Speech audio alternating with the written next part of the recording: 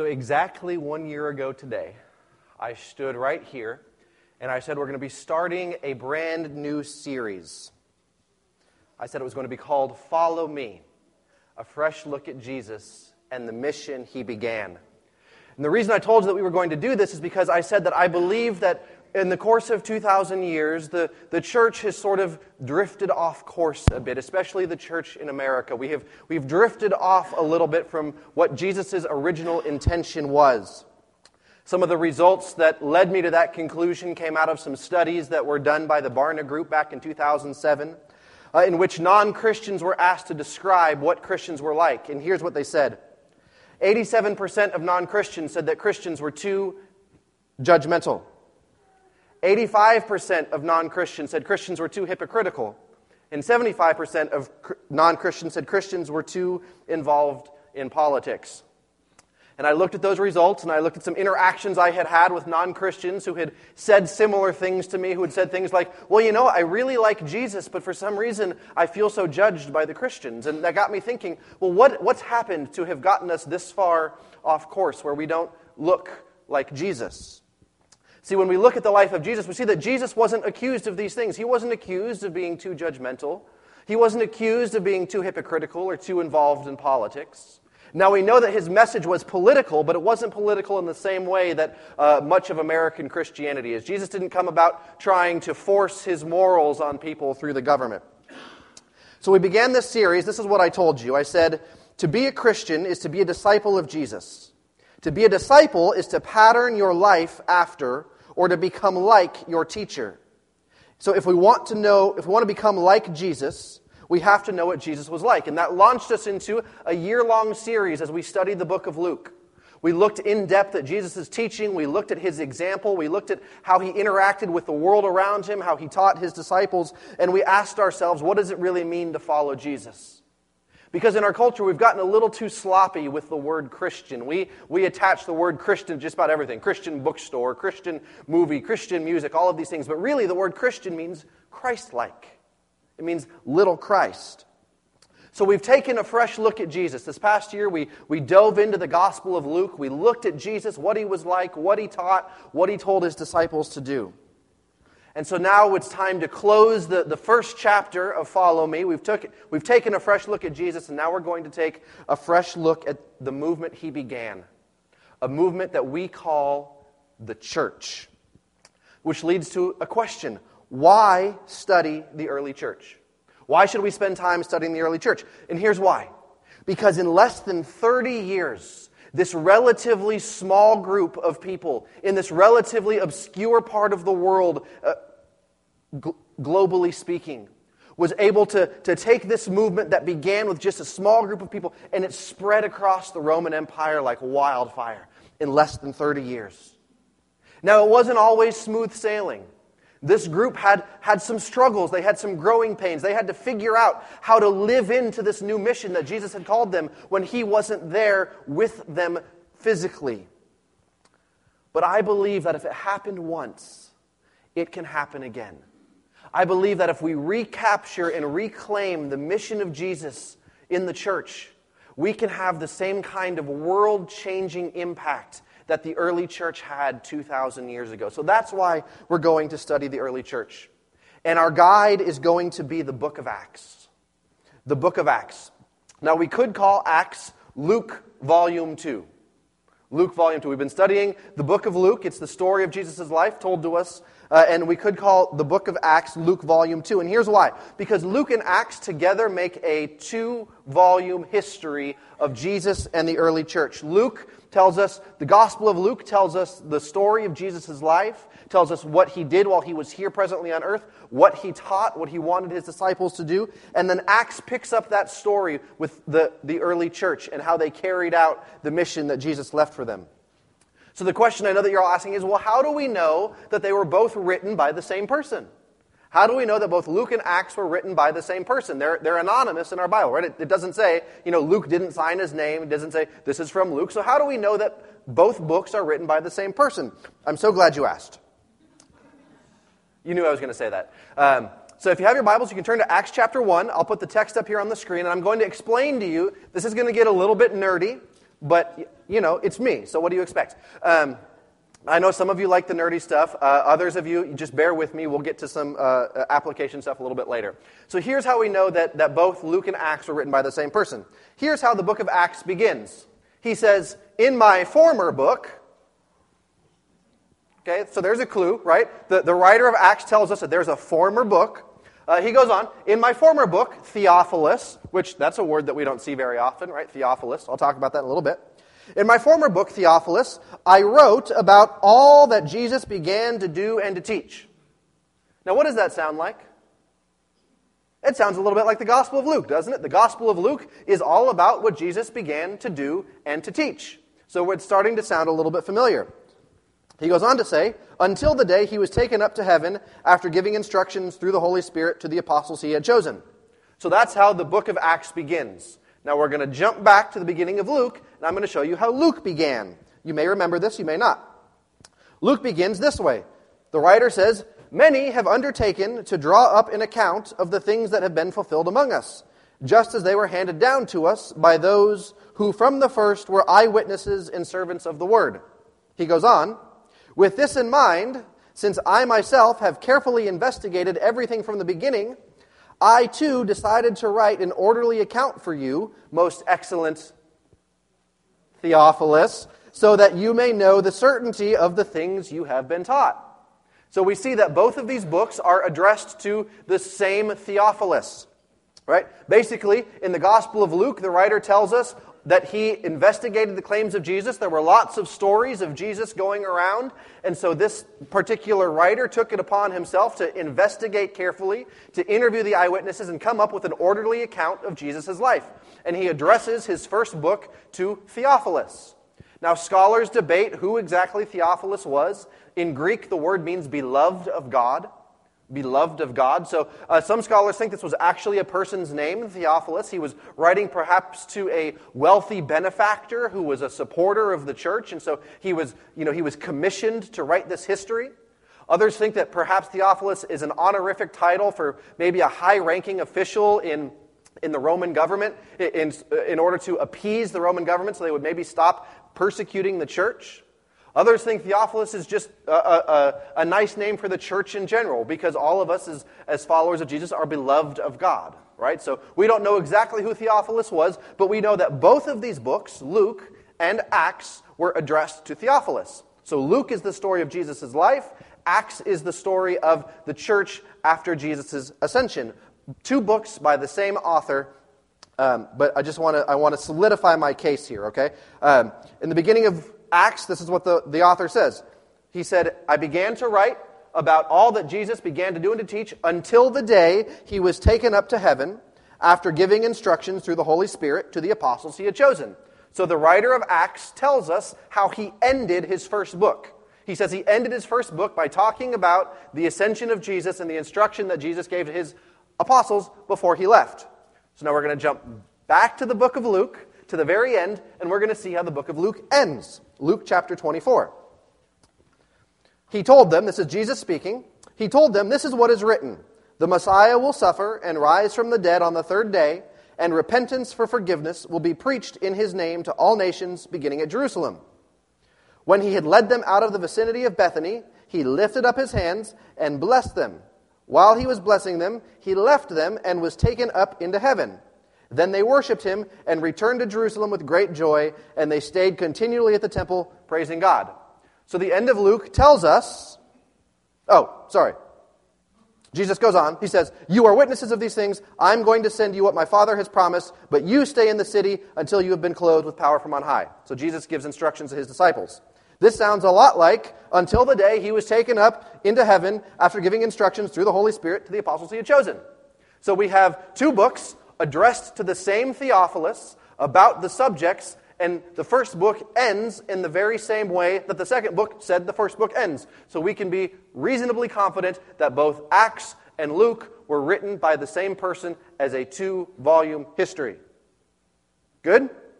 Okay, I know that's nerdy, but I wanted to make sure that we're talking about history here, right? In your Bibles, the Acts doesn't follow Luke; they're separated. So you have to imagine they didn't have bound Bibles until like the 4th century. People didn't bring their bound Bibles with them to their church meetings. They were on big scrolls or books, and often they were kept, separate. So somebody may have had a document. And it started out, I investigated everything, Theophilus, about the story of Jesus, and then they discovered another one and says, in my first book, and they're like, oh, maybe these two things go together, because they didn't have the luxury of carrying around the entire Bible in one book. That didn't happen for a long, long time. So now the question becomes, how do we know who wrote these books? How do we know who the author was? We call it Luke, but nowhere in the Gospel of Luke, nowhere in Acts, does it actually say, I, Luke, wrote these books. So we have to go back to look at early church history, and the early church historians tell us that these books were written by Luke, and I'm going to explain to you why. In tradition, the tradition was handed down that these two books were written by a man named Luke, who was a Gentile physician, a Gentile doctor, who eventually came to place his faith in Jesus Christ.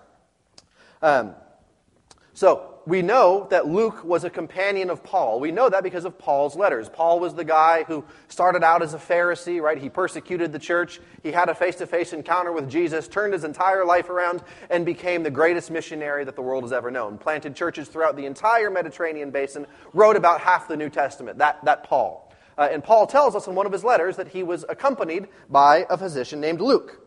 In Colossians chapter 4, verse 14, Paul says to the Colossians, he says, our dear friend Luke, the doctor, and Demas send greetings. So there was this person named Luke. He was a doctor, and he accompanied Paul on some of Paul's journeys. This is important. I'm going to show you why. A little bit later, in another letter, in his second letter to the young teacher named Timothy, Paul says this. He writes to Timothy, he says, do your best to come quickly, for Demas, because he loved this world, has deserted me and has gone to Thessalonica. So in Colossians, Paul writes and says, Luke and Demas are with me. Later on in Paul's life, he says Demas has loved the world, he abandoned Paul. But he goes on to say, Crescens has gone to Galatia, Titus to Dalmatia, only Luke is with me. So while all of these other people are abandoning Paul when things are getting tough and Paul is in prison and facing persecution, Luke, this doctor, sticks around with Paul. He sticks and supports Paul through this whole thing. Then he says to Timothy, get Mark, bring him with you because he's helpful to me in my ministry. I sent Tychicus to Ephesus. So all of these people that we never really pay that much attention to when we're reading through the New Testament, we're like, oh, okay, Paul had people with him. Well, one of those people with him was a doctor named Luke.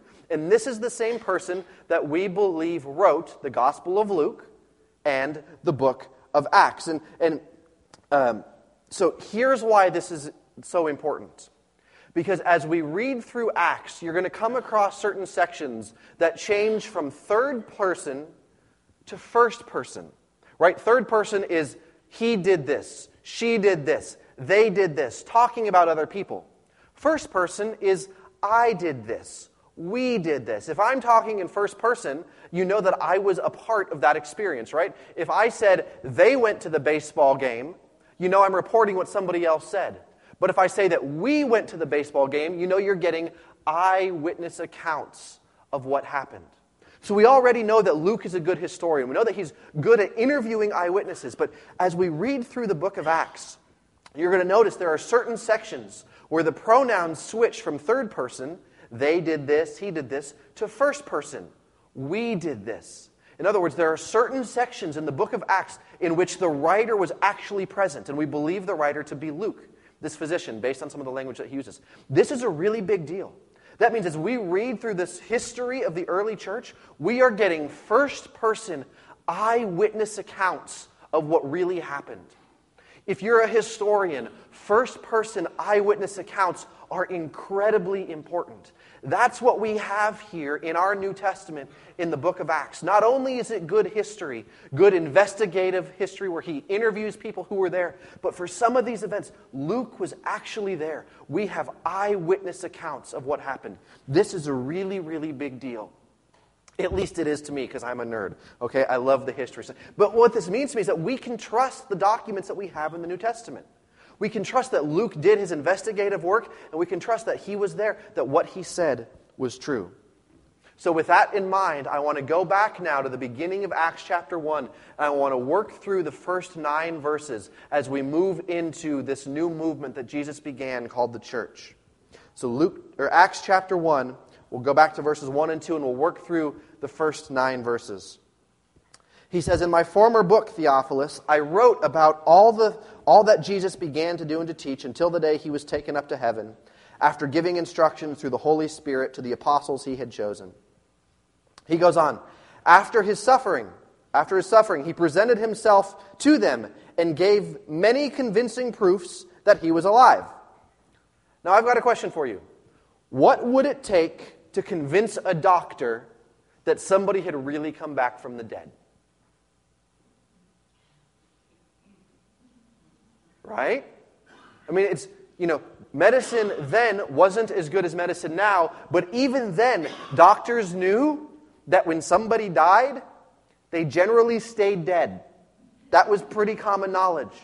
And so we have this Gentile physician named Luke who comes to believe that Jesus really was raised from the dead, because there were a lot of people who saw him. He gave many convincing proofs that he was alive, enough that Luke, who wasn't even there, talking to the eyewitnesses, came to believe that Jesus really was raised from the dead. This gives credence to the fact that what we believe about the resurrection is historically true, that Jesus really did come back from the dead physically. And how did he do this? He appeared to them for a period of over 40 days, and he spoke about what he had always spoken about, the kingdom of God. He presented himself alive with many convincing proofs, and he taught his disciples once again about the kingdom of God after he was raised from the dead. Luke goes on. On one occasion, while Jesus was eating with them, with his disciples, he gave them this command: "Do not leave Jerusalem, but wait for the gift my Father promised, which you have heard me speak about." He's talking about the Holy Spirit. "For John baptized with water, but in a few days you will be baptized with the Holy Spirit." In other words, he's saying, something's about to happen.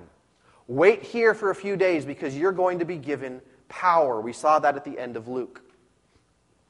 "For John baptized with water, but in a few days you will be baptized with the Holy Spirit." He's preparing them for his departure. He's getting them ready to carry on the mission that he's going to give them. We read in Matthew chapter 28, he told them that their commission was to go and make disciples from all nations. So he's once again preparing them, saying, wait here. He's preparing them that he's not going to be there any longer. But, as usual, his disciples don't get it. He's sharing them. He's excited. He said, wait here. You're going to receive this gift of the Holy Spirit. Things are going to be great. And they say, "Lord, are you at this time going to restore the kingdom to Israel?" At which point, I just imagine Jesus going, right? All along they had been expecting the Messiah to come and establish this kingdom on earth, this political military kingdom where he's going to overthrow Rome and sit on the throne and release Israel from its captive. And so they're thinking, okay, he died, we thought it was over, now he's back. Now at this time he's finally going to do what we've expected him to do all along, except all along he's been dropping hints and clues that it was never going to be the way that they expected it to be, but that he was going to work in a different way. So Jesus responds to them. He said, "Oh my goodness, guys, I can't believe you still don't get it. You're all fired. I'm just going to do this myself." You know better than that. That's not what he says. He patiently redirects them, and he says, "Guys, it's not for you to know the times or the dates the Father has set by his own authority." He says, just stop worrying about that already, will you? We've been over that. It's not going to happen the way that you thought it was going to happen. God's got that. You don't worry about it. Here's what I want you to focus on. He says, "You will receive power when the Holy Spirit comes on you, and you will be my witnesses in Jerusalem and in all Judea and Samaria and to the ends of the earth." In other words, Jesus is saying, I know you guys you have this idea in mind that we're supposed to rule politically, we're supposed to have this political kingdom and power. Just set that aside, okay? We've been over this before. That's not what's going on. God's got that. You let God take care of that in His own time. In the meantime, I have work for you to do, Jesus says. Jesus says, you are going to receive power. And as we can see, they needed it, right? They didn't get it on their own. They continually misunderstood. But Jesus says, you're going to receive power. The Holy Spirit is going to come. He's going to empower you. And what is He going to empower you to do? Rise up with swords and take over the government? No. It says, the Holy Spirit is going to empower you to be witnesses for me. Witnesses for me. Now, what do witnesses do? Witnesses share what they've seen and heard, right? If you're called as a witness in a trial, you share what you've seen and heard. These guys, Jesus is saying, I'm going to send you out. You are going to bear witness to me. You're going to be my ambassadors. You're going to share the good news about who I am and what I came to do with the rest of the world. And this is a really big deal, right? He says, you're going to be witnesses to me. And he says, in Jerusalem. At which point they would have said, oh, okay, yeah, that makes sense. Jerusalem, good. We know Jerusalem. That's where the temple is. We're Jews, so we're going to be witnesses in Jerusalem. That makes a lot of sense. But he didn't stop talking there. He says, and in Judea. And they're like, well, okay. I mean, you are from Galilee. We're from Galilee. Judea is outside Jerusalem. It's still kind of Jewish. We can be witnesses in Judea as well. Like, okay, well, this kind of makes sense. And Jesus goes on and says, and Samaria. At which point they're like, whoa, Jesus, hold on a second. We don't like the Samaritans, remember? They're those half-breeds. We don't want anything to do with them. Remember, the Samaritans, when we hear their name, we go, right? Those Samaritans that we've talked about before. Wait, you want us to be witnesses in Samaria? No. But Jesus doesn't even stop there, does he? He says, and to the ends of the earth. At which point they went, right? Because for them, the kingdom had always been only about Israel and liberating Israel. Now, God's plan from the very beginning had always been global. It had always been for the whole world. When God called Abraham, He told Abraham that his people would be a light to the world. But the Jews became so inwardly focused that they missed it over and over. They started only thinking about themselves and their nation and their way of doing things. They had lost sight of the global mission. So now, Jesus had been dropping hints all along. In his interactions, his story about the Good Samaritan and his interaction with non-Jews, he's been dropping hints, but now he comes out right out of the gate. He says, you're going to be my witnesses, and not only here, not only to the people who are like you, not only to your fellow insiders, but you're going to be witnesses to the entire world. All of those people that you thought were enemies before, no, you are now, they're your mission field.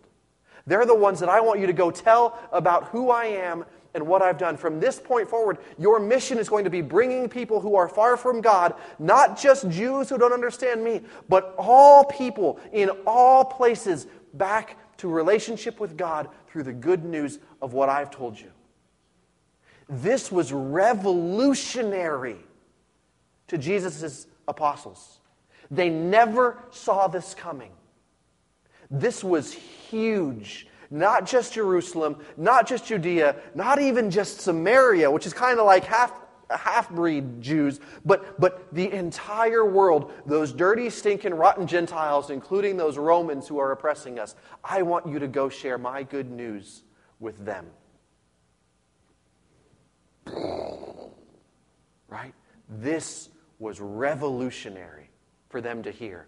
And so at this point, I can only imagine them thinking, oh my goodness, Jesus, this is really different. This is really interesting. Can you tell us how this is going to work? Can you explain to us how we're supposed to do this? What about, the Old Testament and the Old Covenant and all of the laws and the dietary things and circumcision? How are we supposed to make this work with the rest? Jesus, help us understand how this is going to work. And this is how Jesus responds. After he said this, he was taken up before their very eyes, and a cloud hid him from their sight. This is funny, guys. This revolutionary news. Jesus says, you are going to be witnesses to the entire world. And then he's gone. No instructions, right? No blueprints, no step-by-step manual how this was supposed to happen. He just says, this is what I want you to do. The Holy Spirit's going to come. Wait for the Holy Spirit. It's going to teach you. See you later. I got a date with my dad. Can you imagine that these disciples, these apostles standing here, hearing this earth-shattering news for them that they're supposed to be witnesses in the entire world, and then he's just gone? How many questions they would have had, how dumbfounded they would have been, like, but Jesus, how are we going to, but how are we supposed to, but what about, and he's gone. And they're left just wondering what comes next. So, in the spirit of a cliffhanger, this is where we're going to pick up next week. I don't want you to miss it. So come back next week. I'm going to say a word of prayer. I'm going to invite our worship team back up. They're going to lead us in one final song. After the song is over, if anybody has any prayer requests or any prayer needs, while everyone else is getting food ready, you can come up to the front. Me and Jenny and anybody else who would like to help pray for people can meet up front, and we'll pray together for anybody who has prayer needs after the song. But let me say a prayer. Lord, we thank you for new things. We thank you for the way that you are surprising us and challenging us and stretching us. God, we know that we are here today because 2,000 years ago, people took seriously the command to be witnesses to the ends of the earth. That's why we're here.